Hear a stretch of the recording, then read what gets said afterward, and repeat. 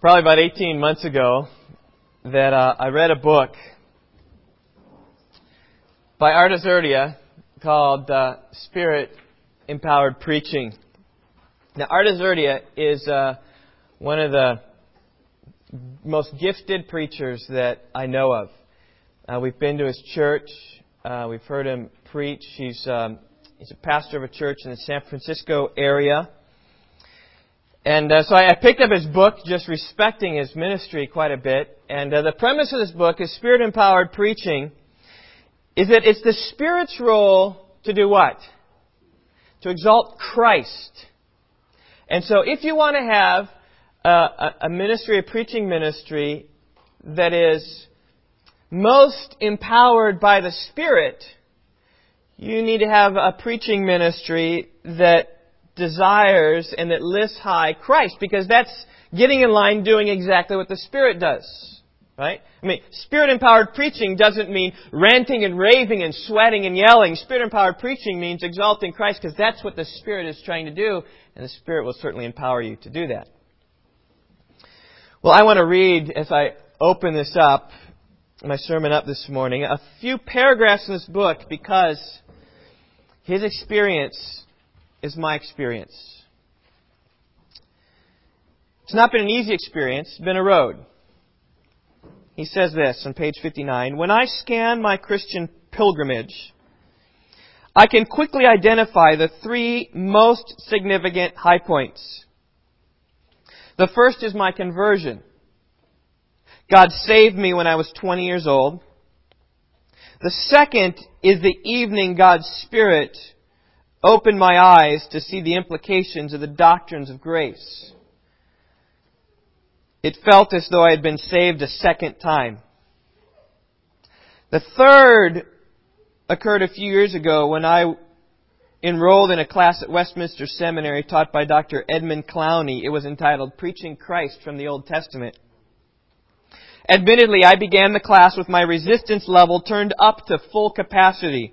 Never preach Christ if He is not specifically mentioned in the text from which you are preaching, I had always heard.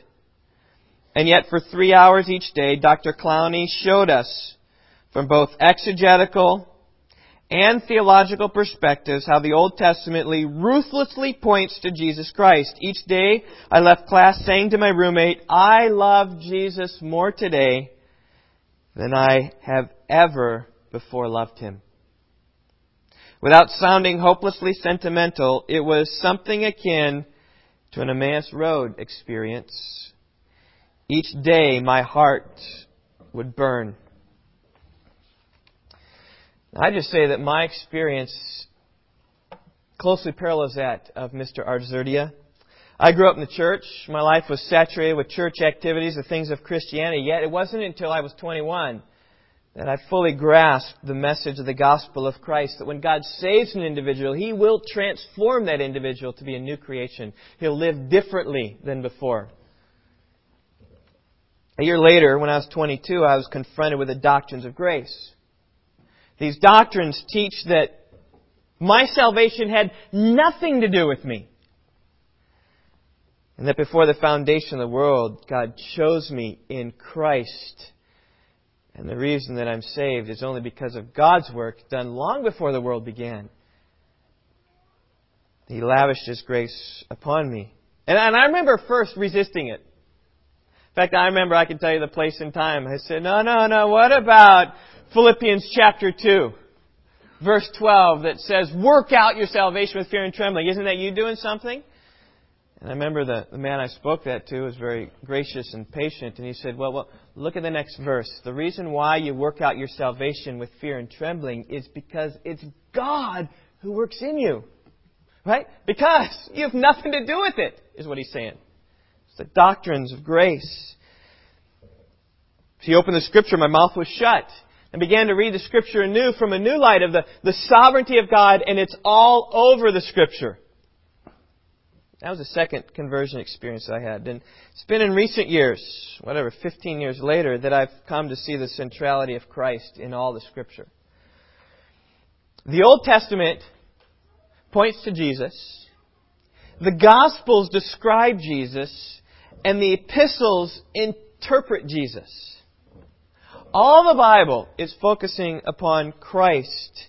And like Artaxerxes, I too resisted this as well. I remember my seminary training, and I'm grateful to this day, eternally grateful for the seminary training that I received. I believe it was top-notch. I was trained to study each text of Scripture in the original languages and understand it and dissect it and know how to proclaim the truths of that Scripture as they come out of the text.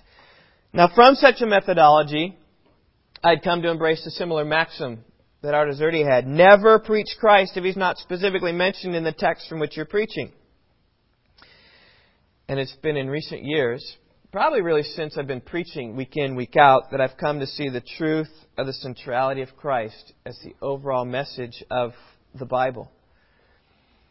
And perhaps the words of Jesus Himself help me more than any other. In John chapter 5, verse 39, Jesus was speaking with the religious leaders of the day, and He said, "You search the Scriptures because you think that in them is eternal life. And it's these that bear witness of Me." Now that was a slap in the face to these religious leaders. They were experts in the content of the Bible. They knew the Bible, I would say, better than all of us do. And yet, though they knew the Bible, in the Hebrew, in the Old Testament, nose in it, memorizing the Pentateuch, they didn't get the answer right. And in getting the answer wrong, all of their study was gone and useless. Because they thought that life was here. But life isn't here. Life is where this points. Life is in Christ. It's upon the cross. And to miss the life is to miss the point. They had clues to the puzzle. They understood clearly all the clues. They just simply couldn't come up with the answer. Now in John 5:39, Jesus tells us the answer. It says the answer of the Bible is Jesus. It's me. And it's our joy to discover how it does. As you study the Scripture, you see more and more. That's true. Now, at this point, I need a disclaimer a little bit.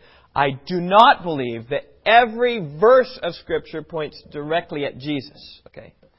People have believed that and fallen, I think, into immense error. It causes a lot of symbolism, allegorical interpretation. Particularly, what do you do with the genealogies? And so begat so-and-so, and begat so-and-so. You got to just mysticize that. And oftentimes, people who think that every verse points to Christ get involved in numerology. Other heresies. However, I think the way the Scriptures point to Christ is that there are these great themes in the Old Testament that are all pointing towards Jesus. Okay? You can view them as like highways. You think about Chicago. Think about Rockford. If you go up north, go to Milwaukee, you can get to Chicago down through 94. Through Rockford, you can get to Chicago through I-90. Or in DeKalb, you can get to Chicago through 88. Or down south, you can get to Chicago through I-80. And they're all roads going to Chicago. These you can think of as themes in the Scripture. I mean, like, and I'm just pulling out some. They're not specific themes, but like this. The theme of sin-deserving punishment. When Adam and Eve fell, they were cast out of the garden and punished with pain and toil all their days. Or the theme in the Bible of God being a great deliverer, delivering Egyptians from bondage. Or the theme of the fact that a sacrifice is needed for sin. Right? Leviticus is all about sacrifices for sin. There's a theme of God's faithfulness to providing manna in the wilderness, providing a land for Israel in which to live. And all of these things are pointing, in some ways, then to Christ, who is the punishment for our sins upon the cross as our sins deserve. Christ has become our great deliverer. By faith in Him, we're freed from our sins. Jesus was the great sacrifice. Jesus is God's great provision for us. And the extent that much of these verses in the Bible speak about Christ is because they get on the highway of these themes pointing to Christ. Because they come up often in the Scriptures. And you can think about many other, right? The role of a prophet, the role of a priest, the role of a king, how Christ was all of those. You can think about the suffering of the people of God and how Christ suffered. You can think about the promised blessing and how Christ is the one who fulfilled that promise, who guaranteed there'll be a future blessing. God's favor upon the humble. Christ Jesus was the most humble of all. God's choice of His people. God's choice of His chosen servant, Christ. God's wrath upon evildoers, which came upon the cross. You see, all these themes are fulfilled in Jesus. And I'm personally excited as we begin 2006 to go through the whole Bible. To even figure out for myself and to teach you, and so we can figure out together and see just how the whole Bible strings together. We're going to go through the whole Bible in 2006. And we're going to see probably some of these themes, and Christ will come alive and well as we preach through the Old Testament. Okay.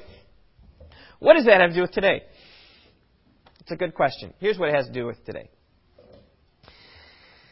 For the past month and a half at Rock Valley Bible Church, we've been looking at the cross of Christ. We've seen Christ suffer at the hands of Roman soldiers, scourged and whipped. We've seen Him crucified. We've seen Him buried. We've seen Him raised and appear to many people. Unless we simply move on and miss the importance of the cross, I want for us to take a few weeks, this week and next week, to really look and realize how central the cross is to all of history. We need to think about the implications of the cross in our lives, right? As I said, the Old Testament anticipates the cross, the New Testament explains the cross. The title of my message this morning is the centrality of the cross.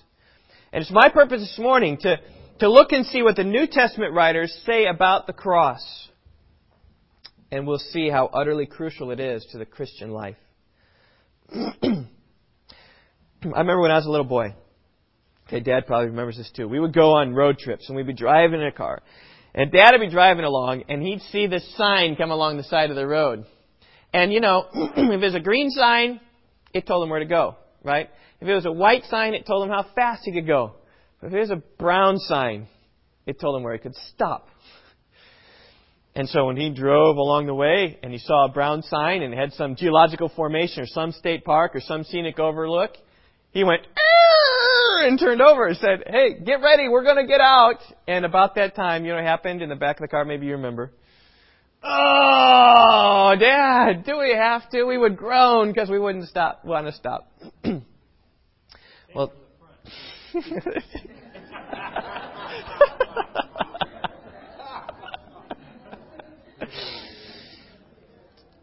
well, today we've seen a brown sign along the side of the road. And if you're groaning, saying, let's keep going through Matthew, well then this message is for you because you need to realize how important this green sign is. It's the sign of the cross of Christ.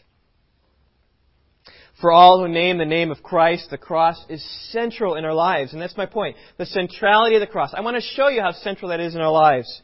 The cross isn't some secondary doctrine. It's not something that can be neglected. It lies at the very heart and center of our lives and our ministry. This morning I want to give you 4 exhortations about the cross. First is this: believe in the cross. Believe in the cross. Open up to Romans chapter 10, verse 9. Believe in the cross. Central to the Christian life is the belief in the sufficiency of the work that Christ performed on the cross. Now this may be obvious, but it bears repeating. Romans chapter 10, verse 9. In that verse, the apostle distills the truth of the gospel down to one simple sentence. In fact, it's such a good summary that many of us have memorized this verse. A lot of you children are involved in Awana. How many of you have memorized Romans chapter 10, verse 9? Some of you. Raise your hands higher. Come on, kids. Okay, let me start it for you. Maybe you don't know it. If we say it together with me, right? If we confess with our mouth Jesus as Lord and believe in our heart that God raised Him from the dead, you shall be saved. A common verse because it distills everything down right to the core center of the gospel message. The Apostle Paul puts forth 2 requirements for the one who will be saved from his or her sin, and they both focus upon Christ, right? The first is an external confession of who Jesus is. The next is an internal conviction of what Jesus did. With the mouth there must be confession. With the heart there must be conviction that God raised Him from the dead. Now, in terms of sequence, I believe that it's the heart that first believes, and then the tongue follows in confession. That's what verse 10 says, right? With the heart, a man believes, resulting in righteousness. With the mouth, he confesses, resulting in salvation. I want to illustrate this.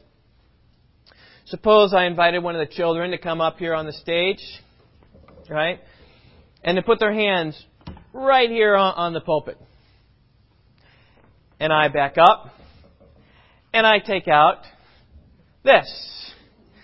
And I say, wham! Well, how's the child going to respond? Wow! Going to be crying, going tears. Mom and Dad won't be happy. That's why I'm not doing it. Otherwise, I might do it with you. What caused the cry? The hammer. It's the pain. In other words, the reality of the pain the child experiences, or adults, maybe adults want to volunteer. The reality of the pain creates a vocal expression. Ah! Ouch! Right? That's why I believe it's faith in the heart creates and compels an outer confession. One of my favorite stories in the Old Testament illustrates this greatly is the story of the 4 lepers in the time of Elisha. The Arameans came to attack the people of Israel. They're sitting right outside the city of Samaria. And as they came to that city, there were 4 lepers who were sitting outside of the gate. And they were in a predicament. See, there was this big famine going on inside the city. The Arameans were coming against them. If they go in the city, they're going to die of famine as the Arameans circle the city and starve them out. If they sit there at the gate, the Arameans are going to trample them. And so they reasoned like this. They said in 2 Kings chapter 7, why do we sit here? If we say we will enter the city, then all the famine is in the city and we shall die there. And if we sit here, we die also. Now therefore come, let us go over to the camp of the Arameans. If they spare us, we shall live. If they kill us, we shall but die. We're going to die anyway. Might as well risk it. Before the lepers came into the Aramean camp, the Lord caused the army of the Arameans to hear a sound of chariots and the sound of horses, even the sound of a great army, which caused them to stir in their heart. And they thought that the Israelites had allied with the Hittites and the Egyptians who were coming to deliver them. And so the Arameans left. They just left camp.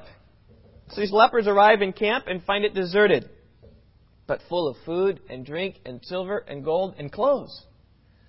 So these Arameans, who were close to the famine, then began to eat everything up and to drink and have a party of a time. And they said, oh, we got this gold and silver. And they gathered up the gold and the silver and they took it and they buried it. And then they went back up again and they took up this gold and the silver and then they buried it. And then by the time they came back the third time, they said, wait a minute. This isn't right. We are not doing right. 2 Kings 7:9. This is a day of good news, but we are keeping silent. See, it's in the day of good news. You can't keep silent. You ought to go forth. You ought to proclaim it. And they returned to the gatekeepers of the city and told them how the Aramean camp was deserted and saved the city that day. And that describes exactly how one who is saved from his sin will respond. It's a day of good news. You cannot keep silent. Jesus, the Lord of the universe, has come to the earth to save sinners like me. He died for me, though I, in every way, should be called, am called, was called His enemy. I was hostile in mind. I was engaged in evil deeds. I wasn't seeking God, but He sought me. When I wasn't seeking Him, I deserved to die in my sins. But God gave me the gift of eternal life instead. And I just say, that's amazing grace. It's a day of good news. I cannot keep silent. Right? And that will come forth from my mouth. You too can be saved of your sin. Christ has saved me. He can save you.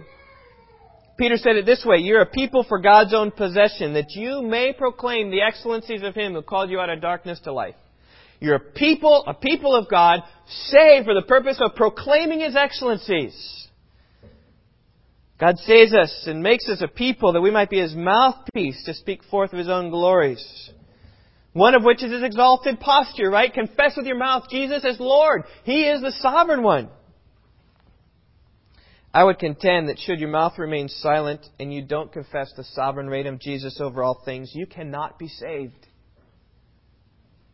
Listen to what Jesus said. Everyone, therefore, who shall confess me before men, I will also confess him before my Father, who is in heaven. But whoever shall deny me before men, I will also deny before my Father, who is in heaven. See, God doesn't have a secret army of His followers. His followers are bold to profess the name of Christ. His followers will tell others that they become disciples of their Master, who's King Jesus. And His followers will overflow in their message to others. That's what Romans 10 verse 9 says. Listen, but it's not merely the mouth that's important. The heart is, I would say, all important. Heart's all important. Should your heart refuse to believe, you cannot be saved. If you do not believe in your heart that God raised Jesus from the dead, you will not be saved.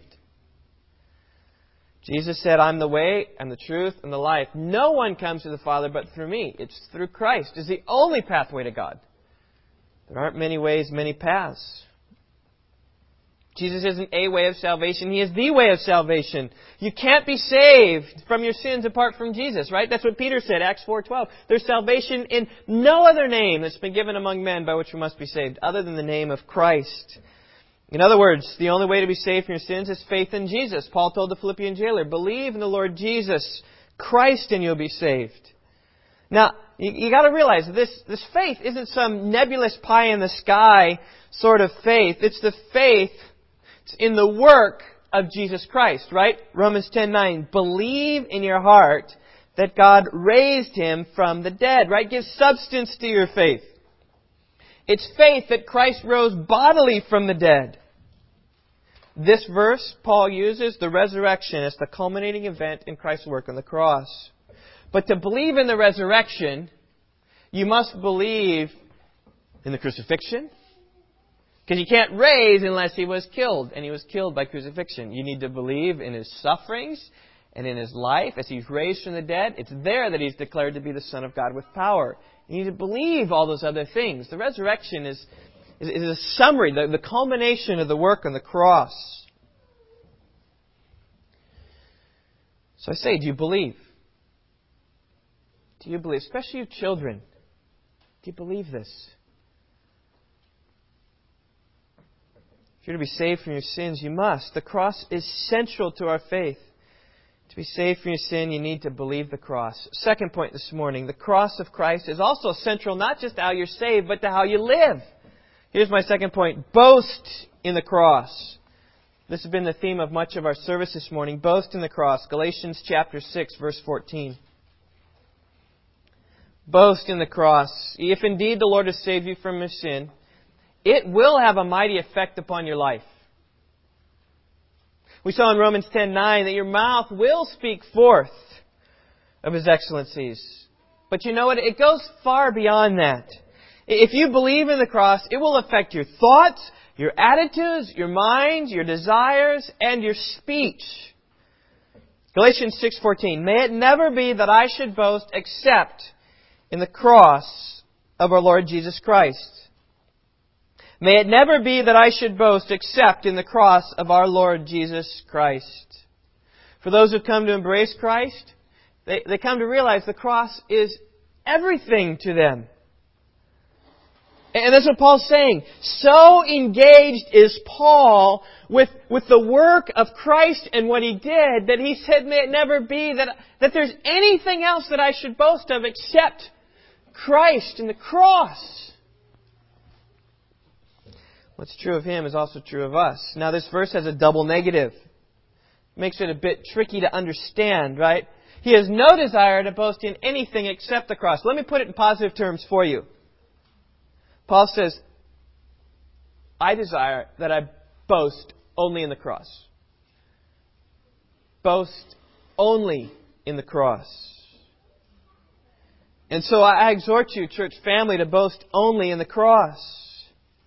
And now when you think about this really is a strange thing. Is it? Boast in the cross? Is that strange for you?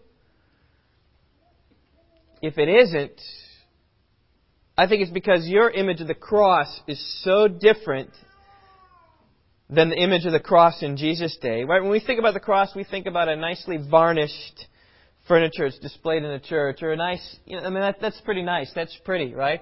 That cross that's up and over there. It's a nice symbol. Sometimes perhaps a piece of jewelry around her neck. But listen, you need to realize the earliest of Christians never wore a cross around their neck. They didn't put crosses in their churches because for them, the cross was an instrument of cruelty. And they just couldn't couldn't bring themselves to that. Or if they put that there, people are going to say, what is that? It was only after people had never witnessed a crucifixion on their own that then we have evidence of crosses showing up in jewelry and art. I want to try to put it in context for you. Imagine I've just moved to Illinois from Texas. As you begin talking to me, you begin to hear me talking about a certain poor farmhand whose name was Santo.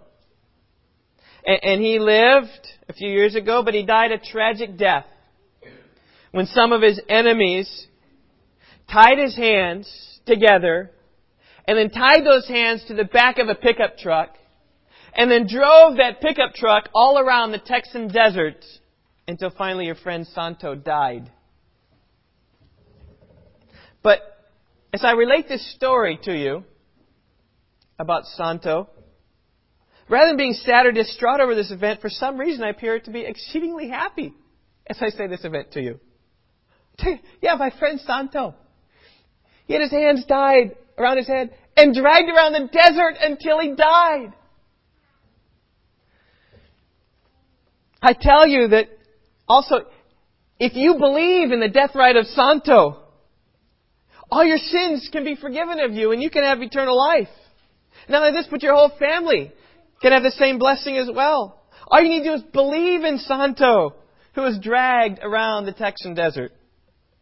So you get to know me for a bit, you find out that almost every weekend I'm pretty busy. I go off to gather with these people who likewise have come to believe in Santo as well. We get together, we speak highly of this pickup truck. In fact, we even sing songs about this pickup truck. Oh, mighty truck, oh, chain so strong, they tied his hands, he dragged so long. His being dragged on rocky roads has made the mighty truck a ride of life to me. Something's not quite right there, is it? But that's what we sung this morning. And the same imagery ought to come to your mind. In fact, you find out about me, I love to talk about the details of the events that took place when Santo died. I love talking about the sufferings that he endured. I love talking about the rocks that his head would have hit. As the pickup truck, his four wheels would have missed the rock, come right down the middle, and bam! Santo's head would have nailed there. I love talking about that.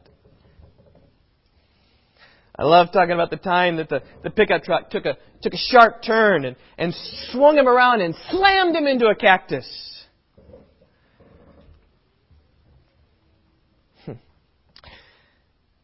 When with my friends, we like to talk about the things he said, the things that Santo said, and the things that Santo did during his short life here on earth. And in fact, sometimes you get to know me a little bit. You even caught me talking to Santo as if he's alive and well right here in this room.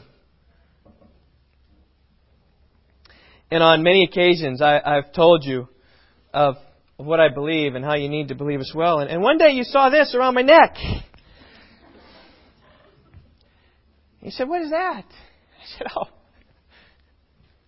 this is the truck that killed my friend Santo. And you need to believe in him.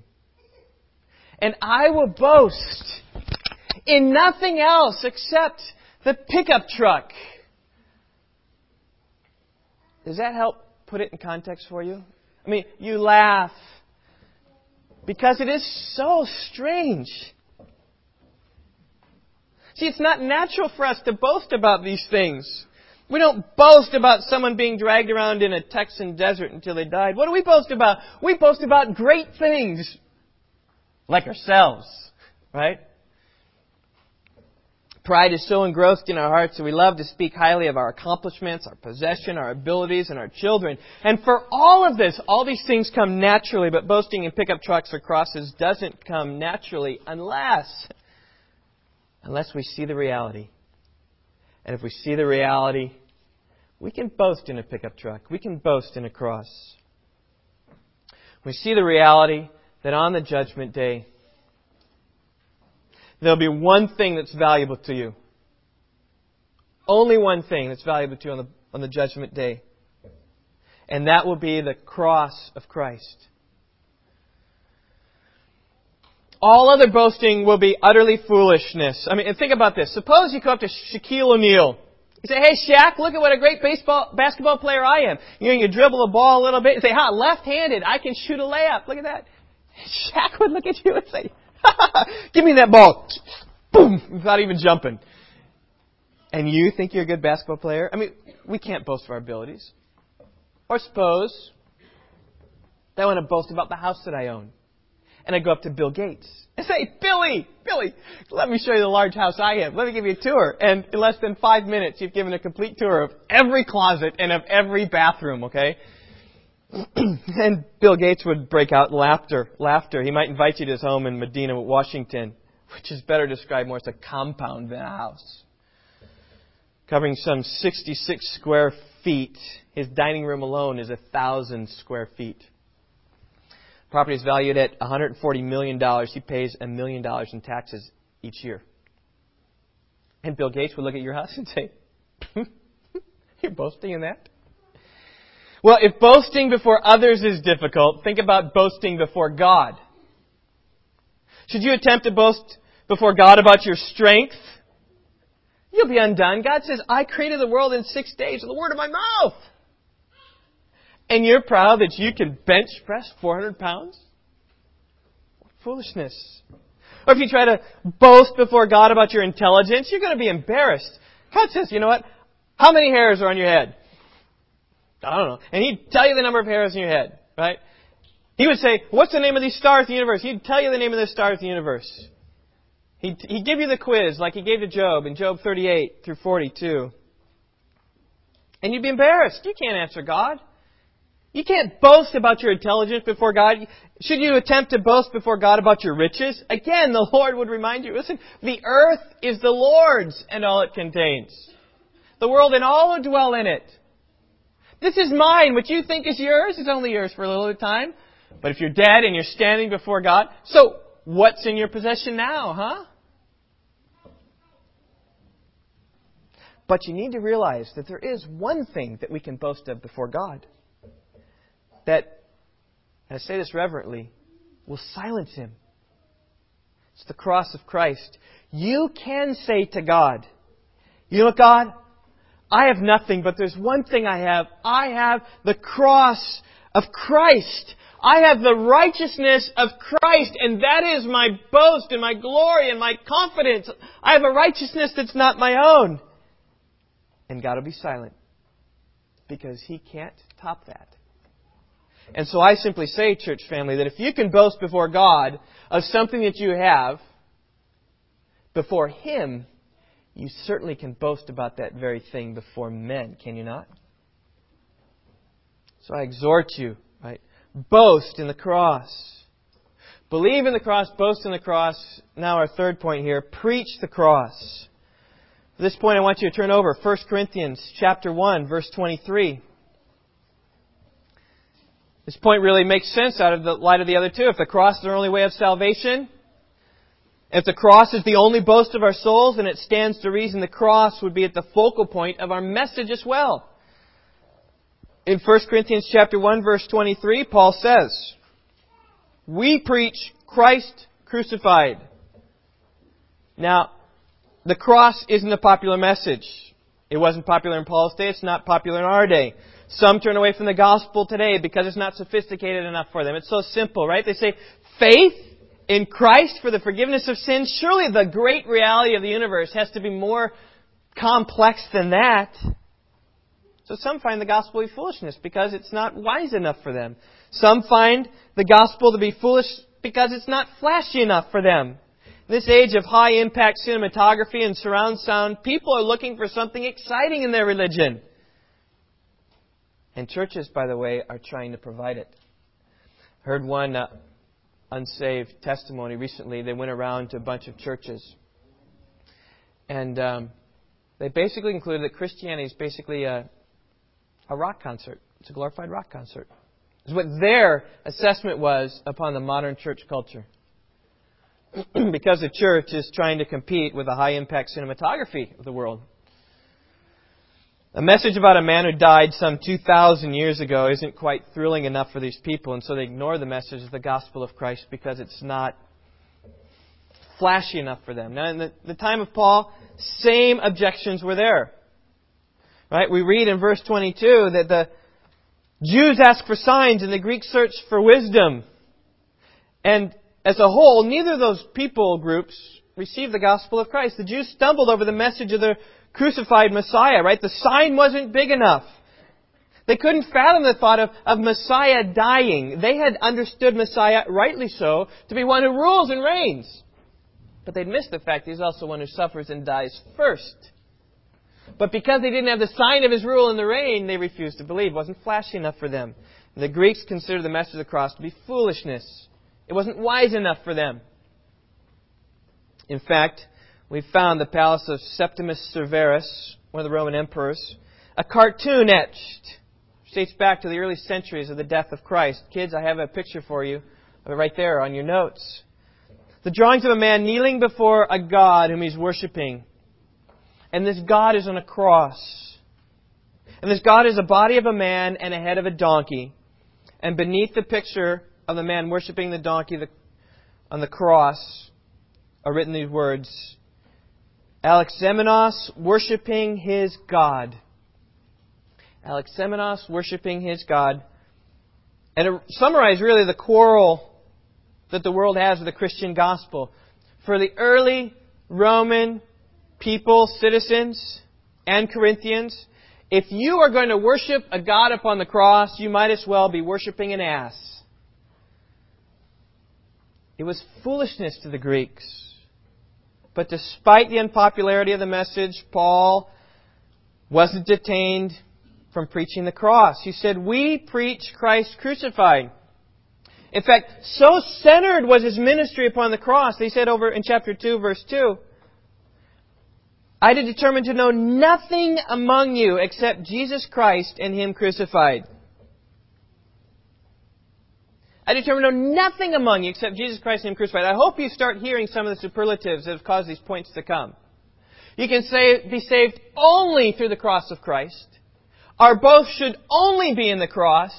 And our message should only be the cross. That's what Paul said. I determined to know nothing among you except Jesus Christ and Him crucified. Now, it doesn't mean that the resurrection was excluded from his preaching. In fact, chapter 15, turn over there. Paul speaks about what he delivered as of first importance. What was the primary thing? What was the key thing? What was the main thing? It was the gospel of Christ. And what was the gospel of Christ involved? We've quoted this often.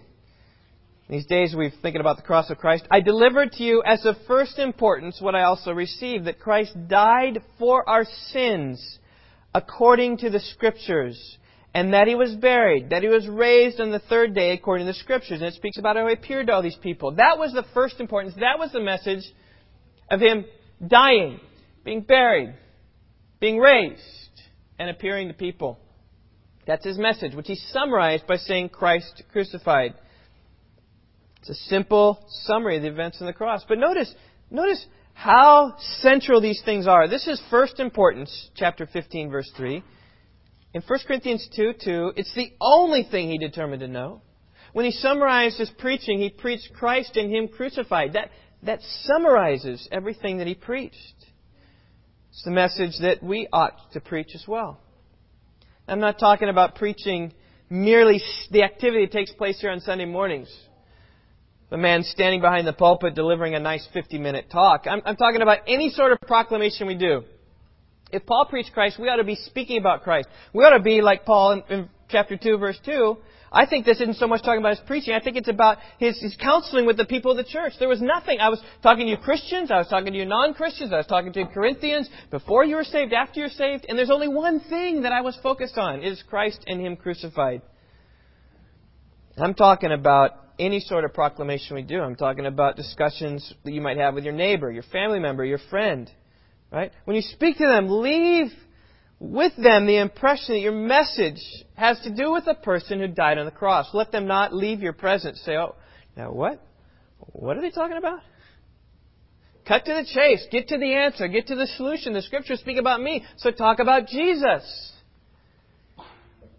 This message isn't just for unsaved people. I mean, you ought to be telling your friends in the church about the gospel of Christ. In fact, next week, so crucial, I think, is the centrality of the cross that I'm going to deliver a whole message on what would have been my fifth point here, live the cross. And you'll be astonished how many times the New Testament writers speak about the life that Christ lived now ought to be center and focus in our lives as we live as well. But that's next week. But we need to speak with one another about the cross, because it will remind us how we interact with people, forgiving each other just as Christ has forgiven us. How we interact with our sin, right? Because we're dead to sin and alive to God in Christ. How it is we live, right? We live for Christ. Dying is just gain because it takes us to be there. And Paul spoke constantly about the work that Christ had done on the cross. Now let me step back a little bit at this point and just say, when you think about this, don't think about my wife's pet parakeet named Cinnamon. When Yvonne grew up, they had a little pet, Cinnamon. Parakeet. And when you think about this, it's pretty cruel. Okay? This ranks right up there with accordions, Cheryl Duncan. You had to be there like 3 years ago for that joke. So anyway, they locked the bird up in a room. And they played over and over and over and over and over a record that said, "Come up and see me sometime. Come up and see me sometime. Come up and see me sometime." So that the parakeet hears that. And so then you walk up to the parakeet and, "Come up and see me sometime. Come up and see me sometime." That's what it says. Also, it went, "Lollipop, lollipop." Lollipop is a cat's name. That's not what it means to preach Christ and Him crucified. It doesn't mean that Paul is saying Christ crucified, Christ crucified, Christ crucified, Christ crucified. He didn't say the same thing everywhere, the same words, never addressing any subject but the cross. Rather, it means that the cross was so central to this preaching that everything he preached centered and made a beeline right for the cross of Christ. Had a great illustration of that this week. This past week, my family traveled down to Petersburg, Kentucky, where Answers in Genesis, an apologetical ministry, is building a creation museum. And the aim of the museum is really to present a biblical view of the world from the creation of the world to the cross of Christ. And they're projected to finish the museum in April of 2007. We're privileged to spend Thursday morning there and Friday morning there. I would commend it to you, encourage you to go. Now, during this time, we had an opportunity to listen to Ken Ham. Any of you heard Ken Ham speak before? One of the things that's amazing, I've heard him speak more than a dozen times, and every time I hear him speak, he always has the same message. The book of Genesis is foundational to the Bible, and the book of Genesis is foundational to your understanding Christ's work on the cross. It explains where sin came, and that's what Christ sought to eradicate. That's all he says. You need to believe in Genesis because it culminates in Christ on the cross. To believe in Christ correctly, you need to believe in Genesis. To forsake Genesis is to forsake the cross. But you know what's amazing? His message to me has never seemed repetitive. Why? Because he's always taken a different angle on it. He's always taken a different slant. He's always shown different applications, new applications to the same one message. And if you've heard him speak, you know what I'm talking about. And with Paul, it's the same way. Every time throughout all his letters, his message is always the same. It's Jesus Christ and Him crucified. His preaching is always the same. Jesus Christ and Him crucified. But never in his epistles does it come across dull or overly familiar because he's constantly looking at the cross from a different angle. For instance, let's look at 1 Corinthians. Okay, I determined to know nothing among you except Jesus Christ and Him crucified. Let's just consider 1 Corinthians. For the sake of time, I'm not sure we'll get through the whole book. I'm prepared to go through every chapter of 1 Corinthians and show how it relates back to Christ crucified. But chapter 1, he's addressing the issue of personality cults. And he says, listen guys, Christ was the one crucified. Paul wasn't crucified. Apollos wasn't crucified. It was only Christ. Therefore, we're ambassadors of Christ. We're followers of Christ. We're not following gifted personalities like those in Corinth were doing. And you see what he's doing? He's preaching Christ crucified and all the implications behind it. Chapter 2. He addresses the issue of true wisdom. He said that true wisdom isn't for the world and it isn't of the world. if the world had known it, chapter 2, verse 8, they would not have crucified the Lord of glory. The world's wisdom crucified the Lord of glory. But that's precisely where true wisdom is to be found. It's found in the crucified Lord of glory. Right? All of chapter 2, focusing upon the same issue. The wisdom of God. Chapter 3, he addresses the issue of church growth. He says, Christ has laid the foundation through His work on the cross. Chapter 3, verse 11. No man can lay a foundation other than that which is laid, which is Jesus Christ. Right? His work on the cross laid the foundation for the church. All who build the church must build upon Christ and His work. Chapter 4. Paul addresses the issue of ministry. All ministers of the gospel are to be regarded as servants of Christ, who, as verse 7 says, has given to us everything. None of His servants are superior, right? Because the cross has leveled all playing fields. We're all servants of our Master. Now in chapter 4, it's not explicitly said, but I would trust that that is his argument. Right? We suffer like Christ did. We're fools for Christ's sake, verse 10. Chapter 5, he addresses the impurity within the church. Right? Sexual immorality, it doesn't exist even among the Gentiles. How can it be existing in your church? Because, as verse 6 and 7 say, Christ was our Passover. He cleansed the church through His sacrifice. And we ought not let sin spread in the church like leaven. Because Christ in the cross sanctified and purified the church. Lawsuits, chapter 6, coming up within the church. He reminds the Corinthians in verse 11, they've been washed and sanctified in the name of Christ. Therefore, such behavior of suing one another is wrong because you've been sanctified, you've been cleansed, you're different now. You're not like that. And we can go on and on, all the different chapters. It'll be in my notes. You can look at it. All the chapters of Corinthians always comes back to Christ and Him crucified. And that's what it means to preach Christ and Him crucified. It means we take every thought captive to the obedience of Christ. We think of His sufferings for sin. We think about our resultant union with Him. We think about His gift of grace. And everything in all the ways we live and minister among people all comes back to Christ crucified. The centrality of the cross. Believe in the cross, boast in the cross, preach the cross. And finally this morning, remember the cross. Remember the cross. 2 Timothy chapter 2, verse 8. Timothy was a young pastor of a church in Ephesus. Paul, his spiritual father, was soon to die.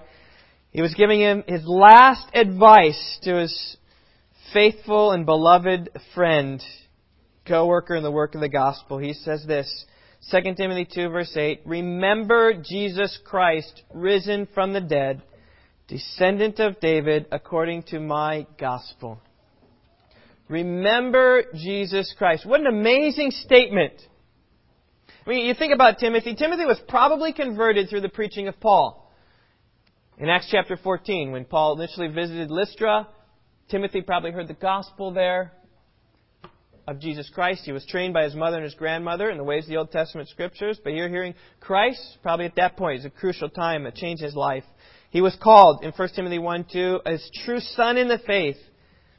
He refers to him as his beloved son. Timothy and Paul traveled together on some of the missionary trips where no doubt Paul trained Timothy for ministry. 1 Timothy 1 verse 3, Paul left Timothy in Ephesus to pastor the church there. In Philippians chapter 2, Paul says to the church at Philippi, there's nobody else of kindred spirit among all his friends, except for Timothy. When you think about it, of everybody, it's Timothy who's like the only one. I feel sorry for Luke and Epaphras and Demas. They're like, what more do I need to do? But Timothy was such a kindred spirit, such a kindred heart. And yet he says to Timothy, remember Jesus Christ risen from the dead. Right? Or you might say another way, remember Jesus Christ and Him crucified. Remember the message that you are to believe in, boast in, and preach. It's Jesus Christ risen from the dead. Now, why do you think that Paul reminded Timothy of this? Why do you think that Paul says, remember Jesus Christ? I think it's because he easily could have forgotten.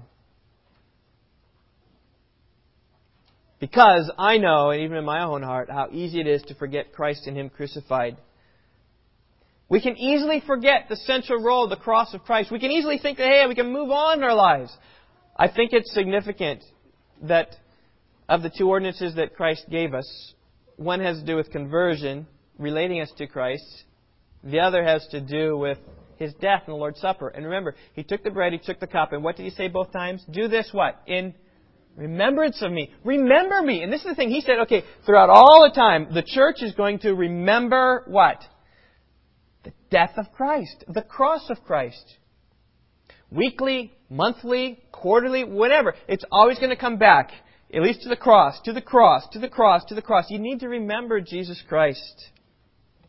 I say it's so easy to lose focus on the central doctrine of our faith. It's easy for us to say, oh, we know that. But the day we're ready to move on from the cross of Christ is a day we will drift from the purposes of God. That's what the Galatians did. They heard a message about Christ, repented of their sins, received the Spirit of God, and then something happened.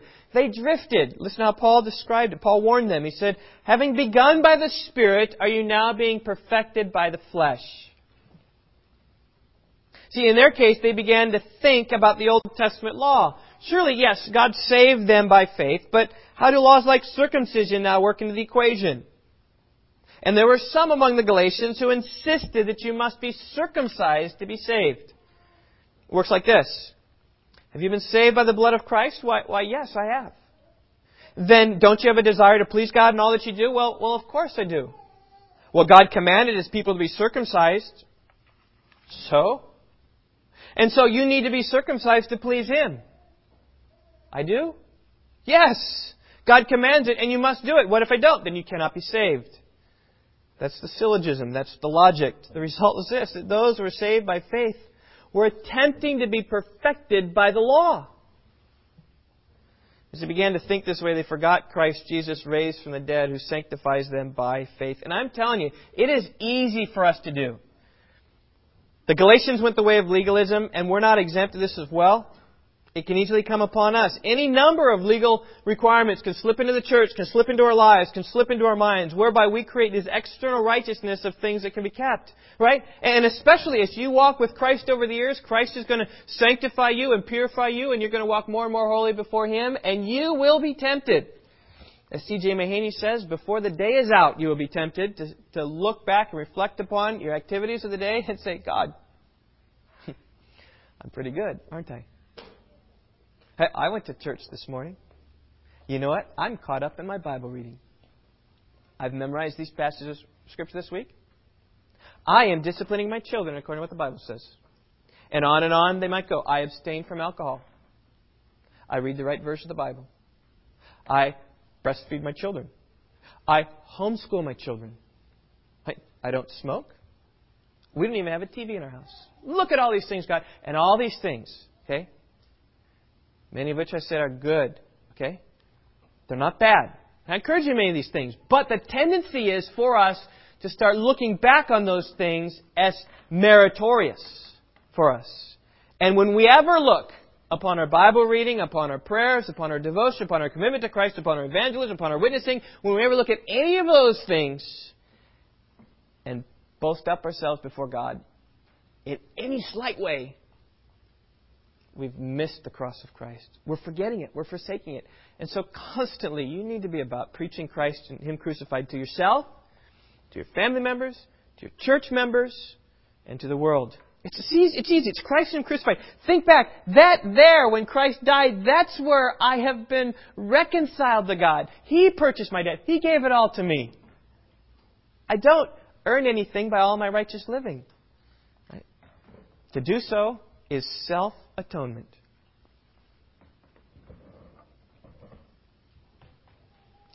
It's okay to have your convictions. It's okay and proper and right to live in those ways. Right? But don't pass that on others.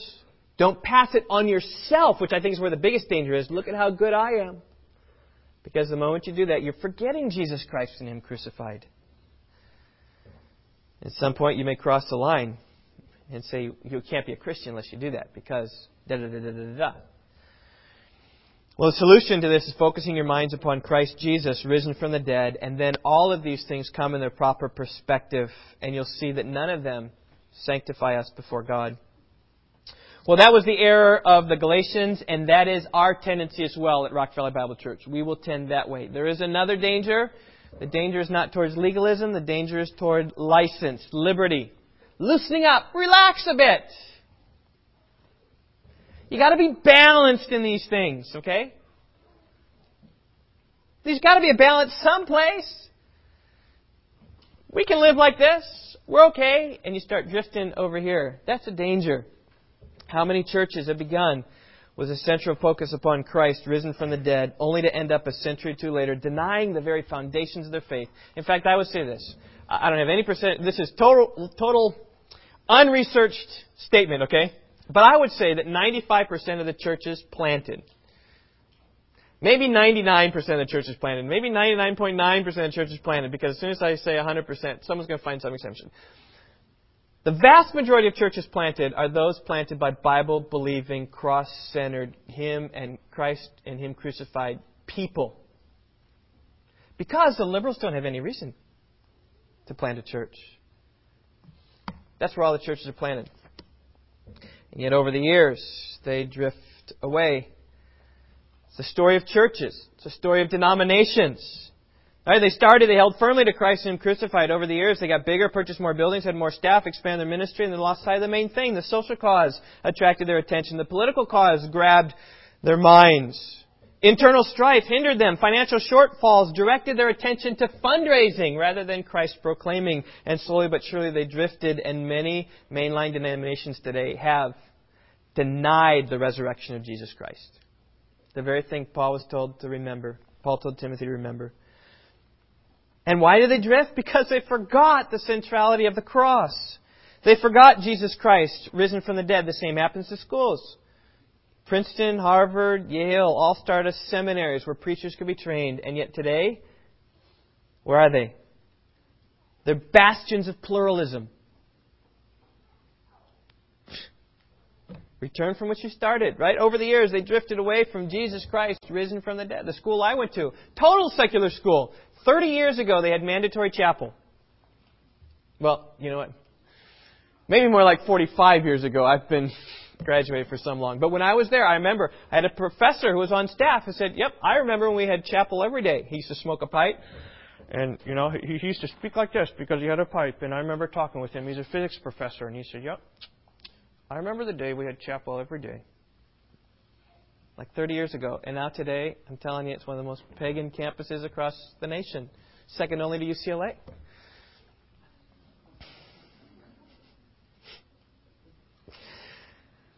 They forgot the centrality of the cross. Let me just finish with one story. Perhaps you've heard this illustration before. The church that was planted upon the gospel of Christ. The church grew, they had more people, and so they built a building. Beautiful red brick building. And above the entrance to the building, they placed a sign that says, We preach Christ crucified. And so every parishioner that walked in and out those doors all looked up there. We preach Christ crucified. They said, yes, that's where we are.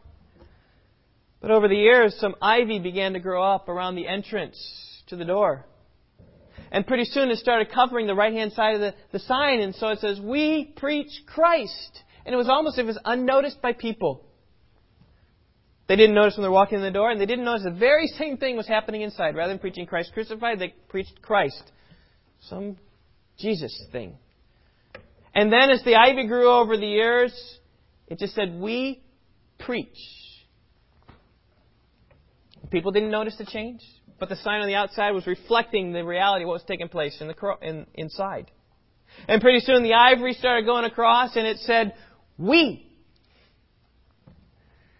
And by the time the ivory covered the entire sign, the church was dead up, dried. Had to sell the building. Why? Because they forgot the main message. They dropped the fact that Christ was crucified. They dropped Christ. They're just preaching, just talking to we, and finally it's gone. And I just say, may this not be the case with Rock Valley Bible Church. May we believe in the cross. May we boast in the cross. May we preach in the cross. And may we remember the cross. Next week, May we live the cross. And then we'll get back to Matthew. So let's pray.